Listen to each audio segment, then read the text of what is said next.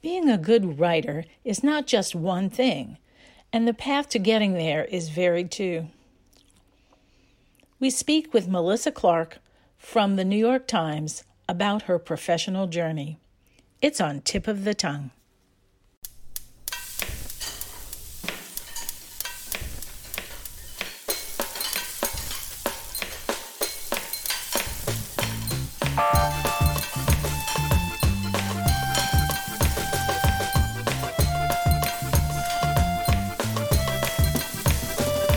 Welcome to Tip of the Tongue, a podcast on the Nitty Grits Network, where we explore the intersection of food and drink and museums.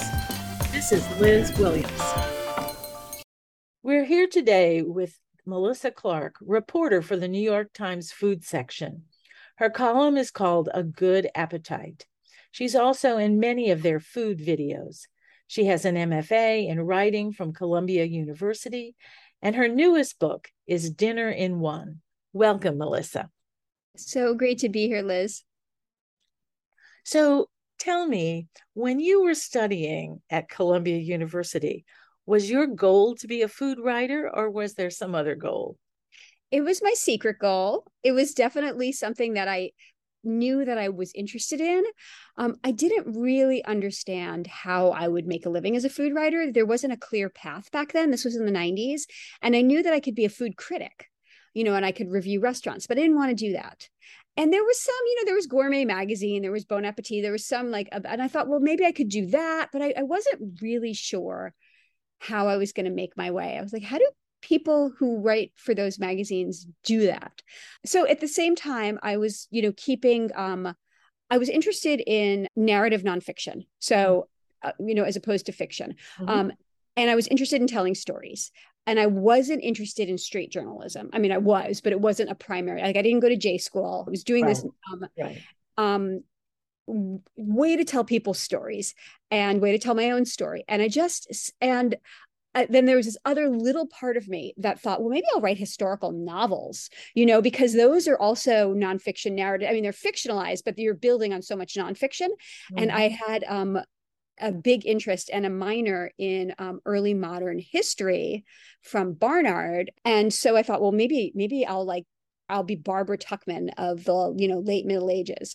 So these were all ideas. But I knew that I wanted to write. Like, I was like, I want to write. And I figured, and also, I wasn't ready to not be in school. I feel like when you get out of college and you're 22 years old, and then you have to find your way, that's so hard. I just wanted, and so I was able to, I had gone to Barnard. And then when I graduated, I got a job at Columbia University because I lived right there. I had an apartment right there, and I got this job just in the administration, helping. I was working at the School of Social Work, and I was taking classes to try to figure out. And I was like, let me apply to some research ships or jobs, and to try to get a way to finance a higher education. So I actually got a job where I was working at the university and doing my MFA at the same part-time at the same time. And so I was able to. Were you able to go for free because you were staff? Oh, that's great. I think I had to pay for one. I think I had to pay for I think I got 9 credits for free, and then I had to pay for 3 credits. So, but it was substantial. So, I mean, because it's the thing about getting an MFA is that, if you get an MFA, how are you ever going to pay that money back? Right, exactly. Because you're a writer. Yes. Yes, the liberal arts are not exactly the high-paying jobs. No. And so I spent 3 years as I was actually a secretary for the Institute for Research on Women and Gender. Women's Studies was another big interest of mine. And I worked there and got my MFA. And it was ideal. That's wonderful. And did you really explore other kinds of writing? You must have had to just. Yeah. And that's when I focused in. I was like, you know what? Every single story that I tell, my metaphor, my lens, my focus is food. It's just how I see the world. I can't help it. It's how I grew up. And then I was like, all right, this is how. But at the same time, it was in the 90s, and it was that magical moment where there was this thing called the internet, where people needed content. And I hated it. It was like, content? You mean you want me to write something for you? Like, oh, no. It's like, to my idea of content, it's like just stuff to fill the page. Like it didn't matter what it was, but it was great because it paid me for it. And so did you grow up cooking? I did. I grew up with two very foodie parents, Julia Child foodie parents, in the 80s, 70s, 80s. And my parents were psychiatrists, but they loved to entertain. They loved to have big dinner parties. They loved to cook. They love to cook dinner. I mean, they just loved cooking, and food was I grew up in a Jewish household. And I think there's a lot of households like this, but where, food is like, it is all about the meals, and in Judaism, it's all about the meals, right? I mean, most of religious practice takes place during a meal. So it's just like, that is just like, this is how we communicate as a culture and how we communicate as family. And it was, the kind of family, and I think a lot of people can relate to this. You sit down to breakfast and talk about dinner. You sit down to dinner and talk about tomorrow's dinner. Right. When I first met my husband, he'd come home from work and I'd say, "What did you have for lunch?" And he'd say, "I'm fine. How was your day?" And I was like, he didn't understand that me asking him that was actually me my language for "How are you, my darling?" Right. Because I needed to know that he ate a good lunch. And now I ask him first, I'm like, "How was your day?" And then he'll tell me spontaneously, be like, "Yeah, and so I had tuna for lunch." No, I totally get it. I grew up in New Orleans in the Sicilian family, so totally get it. Very similar. Yes. Yeah. So you wind up at the New York Times. Yeah. That's just really maybe the pinnacle of food writing. And so what's it like there? I mean, it's changed a lot since I started. I started and the food section was the dining section. It was very small staff. It was like basically, I was joking with my colleague Kim Severson the other day. I was like, yeah, it was just me, you, and Julia Moskin, and Pete Wells was the editor. We were kind of we were flying under the radar. Nobody was paying attention to us. And we were just putting out this section, and it was great. And it's still great, but it's great. It's grown so much. And now we are NYT Cooking. We are this giant thing within the business. And it's really, it feels very different. It feels great, but very different. I have a different mandate. I'm not writing stories as much as I was, which I miss, but it's interesting. It's like my job has shifted. Now I'm really focused on recipes. Out of everyone in the old staff, I mean, we've hired many recipe focused people, but I was really the recipe focused person back when it was just a few of us. In the old days. And so I was, really the focus of my job then was the recipe part was very small. Now the recipe part is very big. And putting recipes in context is still what I do. But it's less journalism and it's less storytelling, which I kind of miss. So, it's funny. It's like, it's good, but it's like, it's shifted. And I'm thinking like, well, where do I want to take it in the future? So I'm thinking about that as well. Yes. Well, so let's talk a little bit about your new book, Dinner in One. What's the concept for that? So Dinner in One, it's funny. A lot of people look at the title really quickly and they think it's Dinner for One. And they think, oh, finally, someone wrote a book for meals for single people. Like, oh, sorry, no, I didn't. But so Dinner in One. The idea is one pot, one pan, one skillet, one sheet pan, one Instant Pot, one vessel.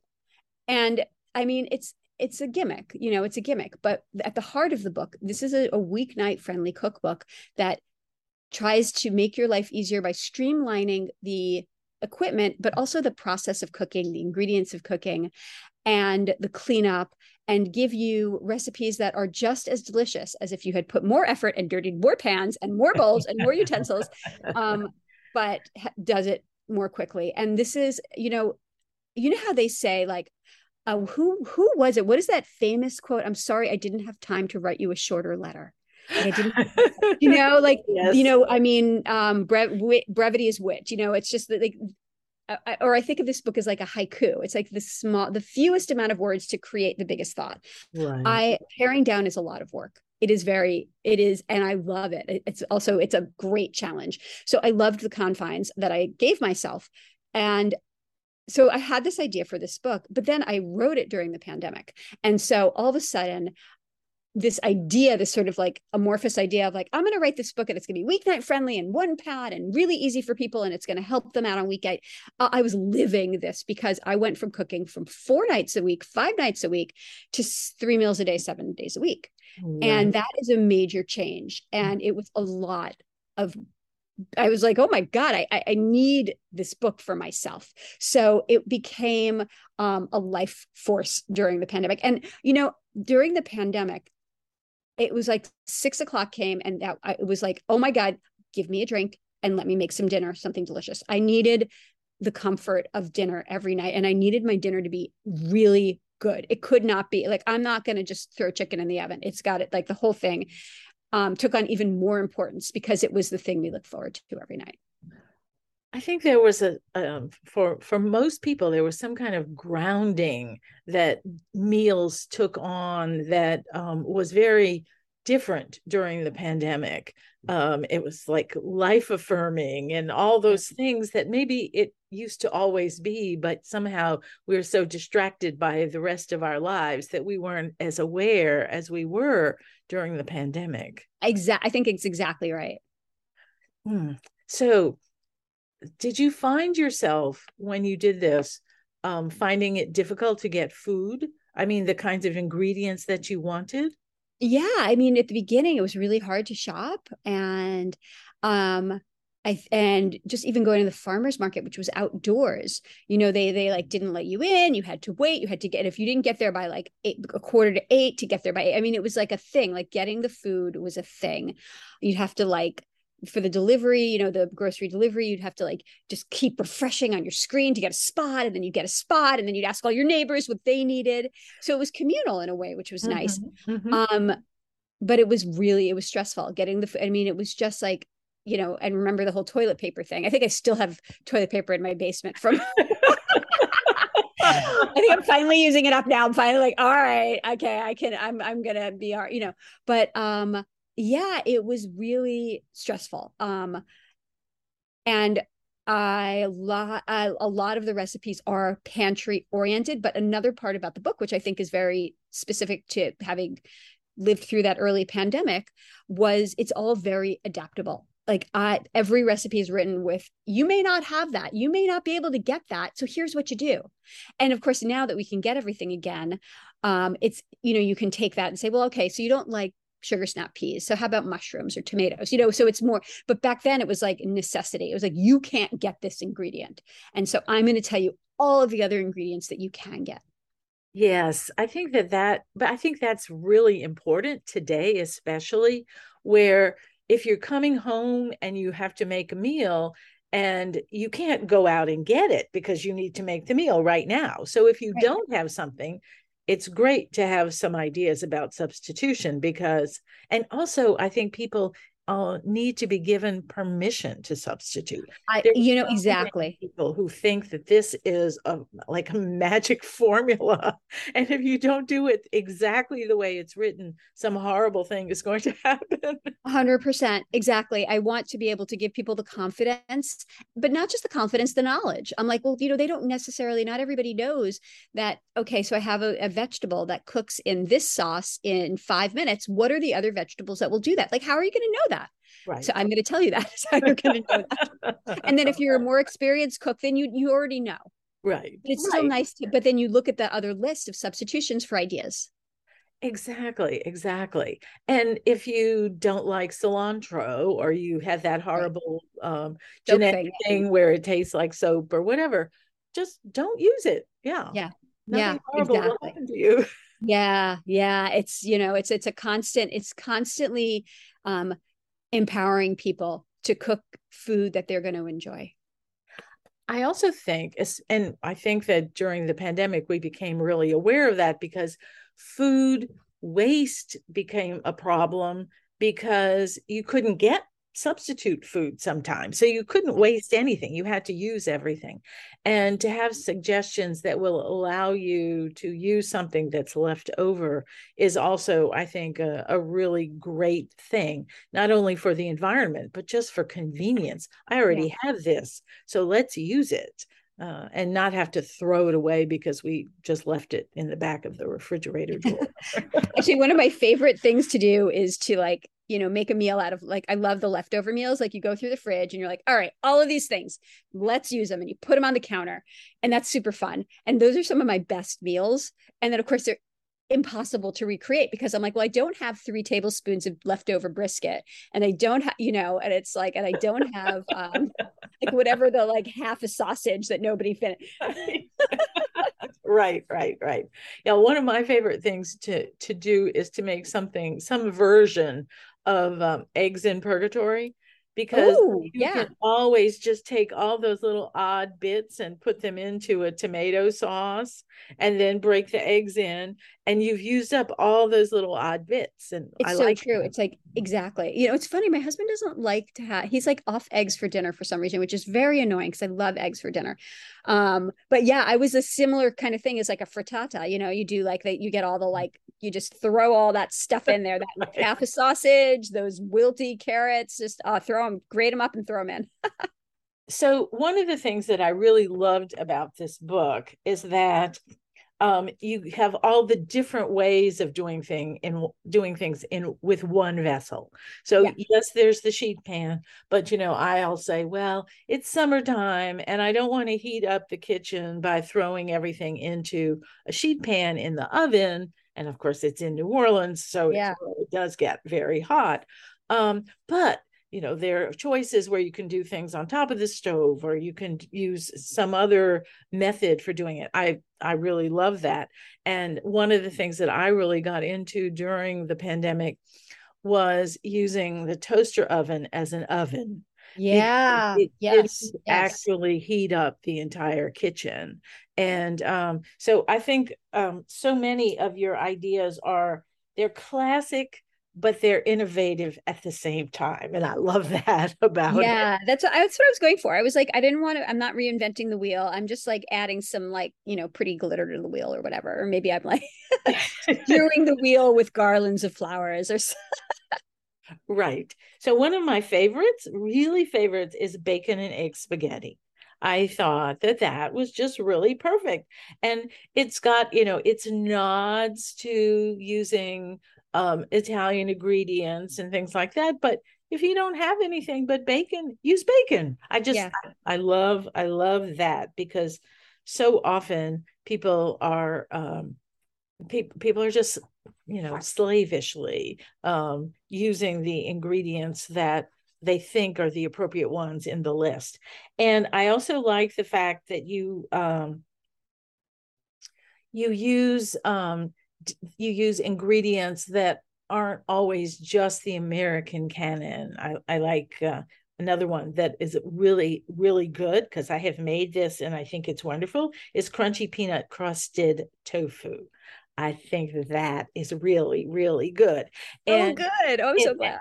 It is one of those recipes that you feel that even somebody who's not a tofu eater is going to like this, because it not only does the tofu, kind of soak up a lot of the flavor, which tofu tends to do, but all of the flavors are really good. And you've got texture, which sometimes tofu can be not good in terms of the texture. And I just thought that was a really great one.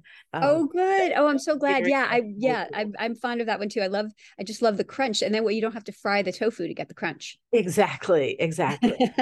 Yes.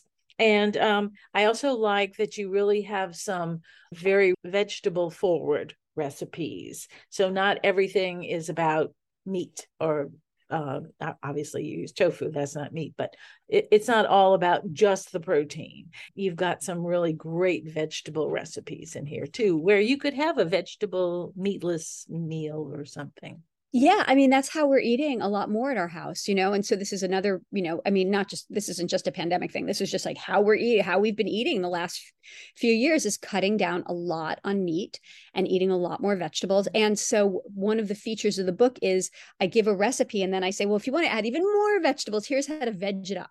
Because that's how I'm always thinking, like, veg it up, add more. You want to add cherry tomatoes, throw it in there, spinach. And I think that people really are, I think it's helpful for people to understand how that they can increase their vegetable content in their diet. We should all do that. We should eat more veg. We should eat less meat. When we eat meat, we should really enjoy it. Yes, exactly. Exactly. If you're going to do it, really appreciate it. Yes. And eat the whole animal if you can, if your Yes, family right. will let you. Right. And if they won't, send the rest to me. And so, how have you been enjoying your sort of trip around the country to promote this book? And how is it being received by most of the people that you've talked to?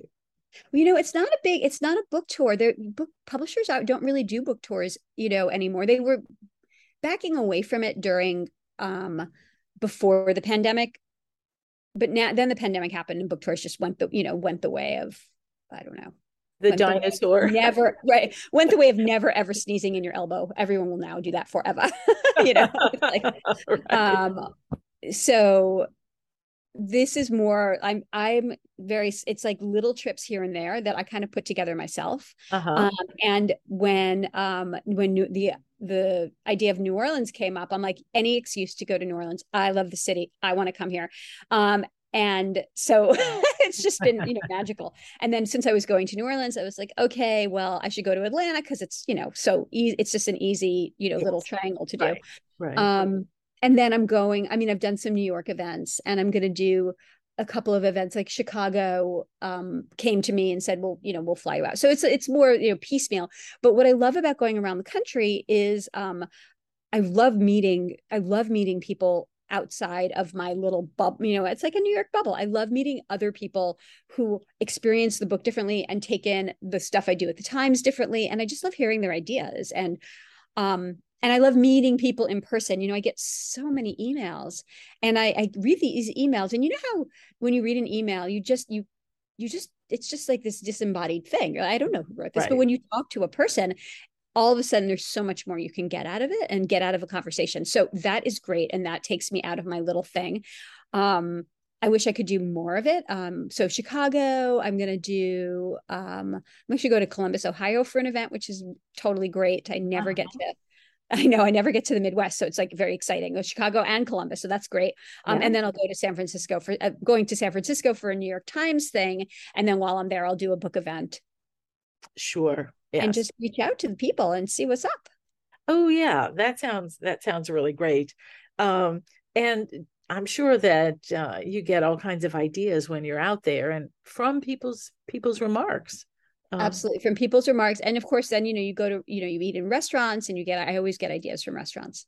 Yes, yeah, and we can actually go to restaurants again, which is also really wonderful. I know, it's just weird though. It's like I'm getting used to, like, all right, I'm really back in the flow of going to restaurants, and let's just hope that it'll stay good. Right. So is there anything new on the horizon? Anything at the New York Times or in your brain or anything like that? I mean, there's so much in my brain. All kinds of things, but I am working on another book.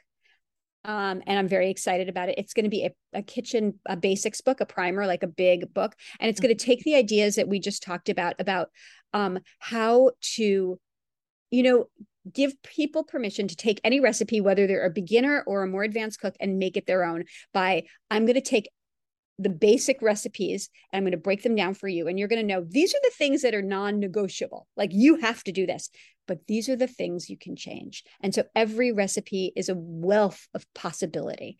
And I'm really excited about it because I feel like I've done it a little bit, and I just want to keep pushing that idea that you can break the rules. You can trust yourself in the kitchen, whether you are a novice or an experienced cook. And this is going to be my version of a recipe, and this is how I like it. But if you like it a million other ways, you're going to be able to do it. And I hope to empower people to just keep going on their cooking journey. Yes. So when you explore sort of other cuisines, do you do it systematically? Do you say, okay, I'm going to explore Korean cooking now? Or do you just kind of do a kind of hit and miss sort of thing that's more ingredient exploration than it is sort of a cuisine exploration? I do it both ways. Sometimes I'll do a deep dive into a cuisine, and sometimes I'll just do it by recipes that I stumble across or ingredients that I see. I tell people, and I tell people this, and it's something that I do all the time, is that when I see an ingredient and I don't know what to do with it, I take it home and figure it out. And the internet's there to help you. And Right.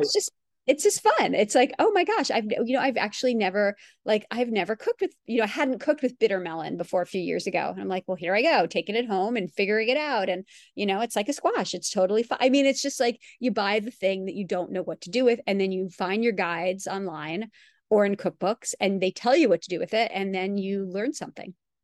Okay, so you said online or in cookbooks. So are you more of an online person doing that research, or are you a cookbook person?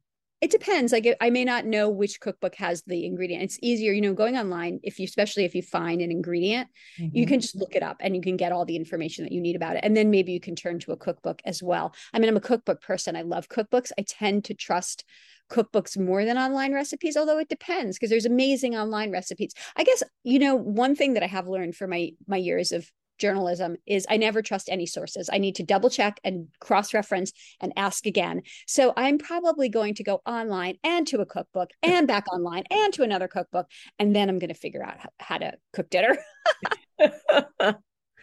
And so you're not cooking 3 meals a day anymore, right? No, thank God. No, my daughter's back in school. Whew. Okay.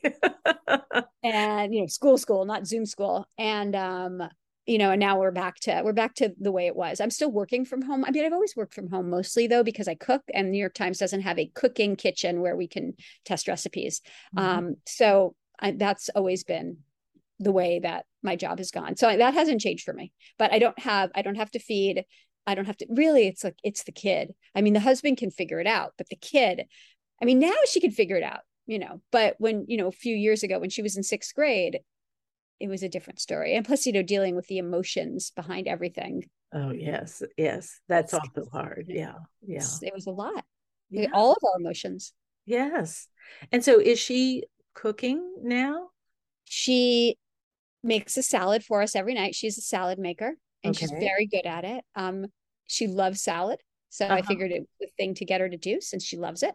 Hmm. She tosses it like I taught her, with her hands right in the bowl. Hmm. Hmm. And she And she makes the dressing?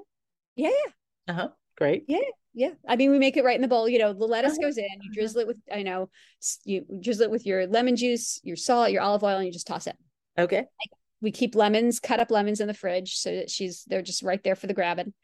And she doesn't like balsamic vinegar and dressings either. She and I were like, I mean, even before I had taught her that, I remember the first time she tasted a balsamic vinegar dressing, she was like 6 and we were somewhere, I don't know. And she was just like, what's this? um little pet peeve, but anyway, so she made dumplings for herself while I've been away, um you know in the microwave. Uh-huh. I Well, try to teach her how to do it on the stove. She can broil a sausage, she can make dumplings, she can figure out where the yogurt is and cut up some fruit and veg. But she's not, at this point, she says that cooking, and she likes to cook sweet things, makes bake, she likes to do that. mhm. And because it's unlimited sugar. But she says that she's not really interested in cooking because I'm always in the kitchen, which isn't true. I mean, but I also think there is something about me just physically being in the house that puts her off, like she doesn't want to feel judged, she doesn't want to feel like I'm watching over her shoulder. So I hope she goes and does it when I'm not around. I'm happy she's doing it a little bit now. But she'll figure it out. Yeah, of course she will. But Yeah. people do say, oh, your mother, look at who your mother is, you must, cook all the time. And she's just like, nope. No, I totally understand that. My mother cooked very well, but she was also a really great seamstress, and she wanted me to sew. And I always felt judged, always. And so now I won't sew. I mean, I will sew on a button or something, or fix a hem that's pulled out or something like that, but I won't sew because Yeah, um, yeah, it's just like, no, I'm not yeah. sewing. I hope I didn't do that to her. I hope she will cook one day. But if she doesn't, I mean, Yeah, it's her life. life. It's her life. She'll do what she does. Yeah, yeah, I totally understand. Absolutely.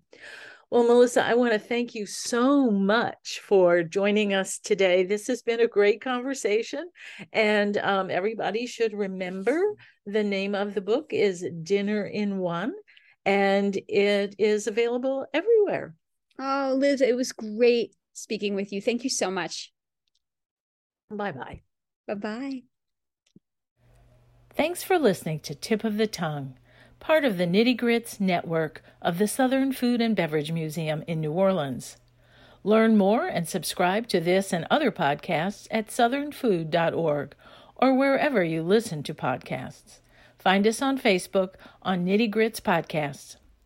I'm Liz Williams. Thanks for listening.